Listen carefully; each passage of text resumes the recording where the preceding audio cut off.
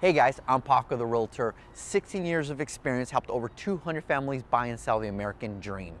I'm a local expert, I'm a professional, and I take care of my clients. I pride myself in educating my clients, and I'm also really sarcastic and a storyteller. So why don't you guys... Hey guys, this is Paco the Realtor. This is Taco Tuesday with Paco, tacos of wisdom sprinkled with a little sarcasm, because I can be very sarcastic. So I was thinking about today what I was going to talk about, and I'm kind of going to play on what I talked about Sunday, which was fear.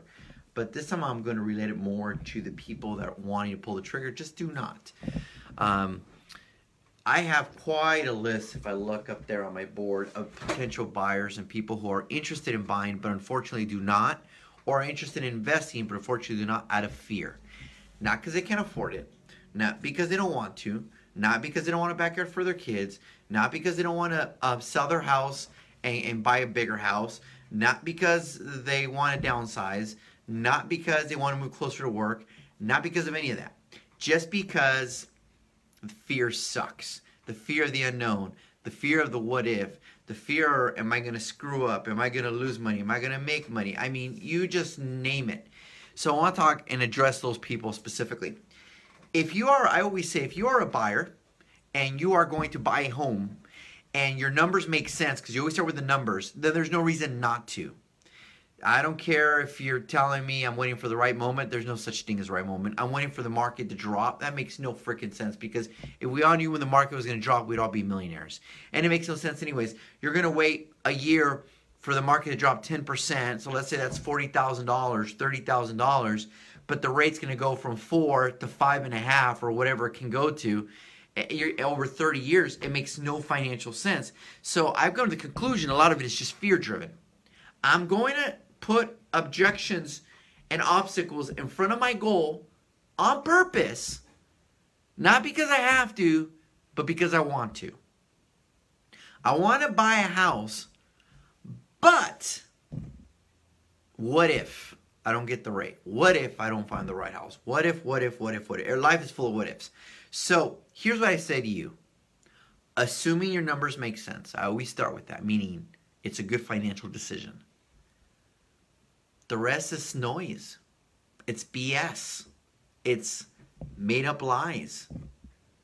If you're going to buy a house, you buy because it's best for your family. And you don't let nothing dictate the changing of that. For those of us that are parents and you have children, there's nothing we won't do for them. Nothing. So if somebody told me tomorrow you have to, run them out every day for the next 6 months, so your daughter, something's going to happen to her. I know it's being ridiculous, but still, just stay with me on this one. And I knew that she'd be safe if I did. I'd figure out a way to do it. I just do it. I'd be cramping, I'd be crying, I'd be dying, I'd probably lose 20 pounds. But I would do it. The problem is the pain of what we want is bigger than the hunger of what we know we need. I need to go to the gym. But the pain of going to the gym is bigger than knowing physically we need more energy and be healthy because we want to be around for our grandkids. Right? So we now need to learn to make the hunger more powerful than the pain of the change, of the growth. You can't have one thing without having the other. There has to be an offset. There has to be something that grows. There has to be, you have to give something. Time, money, whatever it is. There's something that you have to give. Things don't come free. I don't have time to go to the gym. Well, you got to give some time up somewhere else. I don't have time to spend with my kids. Well, you better give up some time somewhere else. There's always give and take, right? So how do we do that? We address the fear and we just say, F it, screw it. And we just do it, assuming it makes sense. I'm not asking you to go buy a commercial property tomorrow with all your savings account and no reserves and not knowing what you're doing. That's not what I'm saying. What I'm saying is numbers make sense, and you already do. You already, for the most part, know they do or they don't. It's doing it, pulling the trigger, jump off the cliff, burn the boats, no retreat. And that's what we see every day. So when people come up to me and tell me and they want to buy a house, and I'm already waiting for all the excuses. I don't have good credit. I don't make enough money. You name it. We've heard it. There's always a solution to everything. But as realtors, we don't take the time to do that. But we should. You don't have good credit? Let's fix the credit.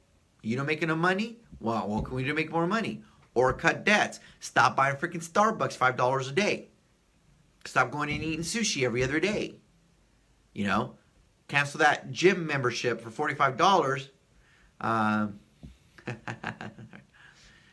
Yes, Juan. Magic Johnson did step down for the Lakers. We need to address the fear. And one of the ways we address the fear is the following way. We don't care what people think. We don't. If I fail, screw it. I'd rather fail 10 times than not try at all just so people don't say anything. That is not the way to live. Screw it. Act like if nobody's watching. And just do it regardless. I promise it'll be more empowering. It'll probably lead to more fear, but it'll be more empowering.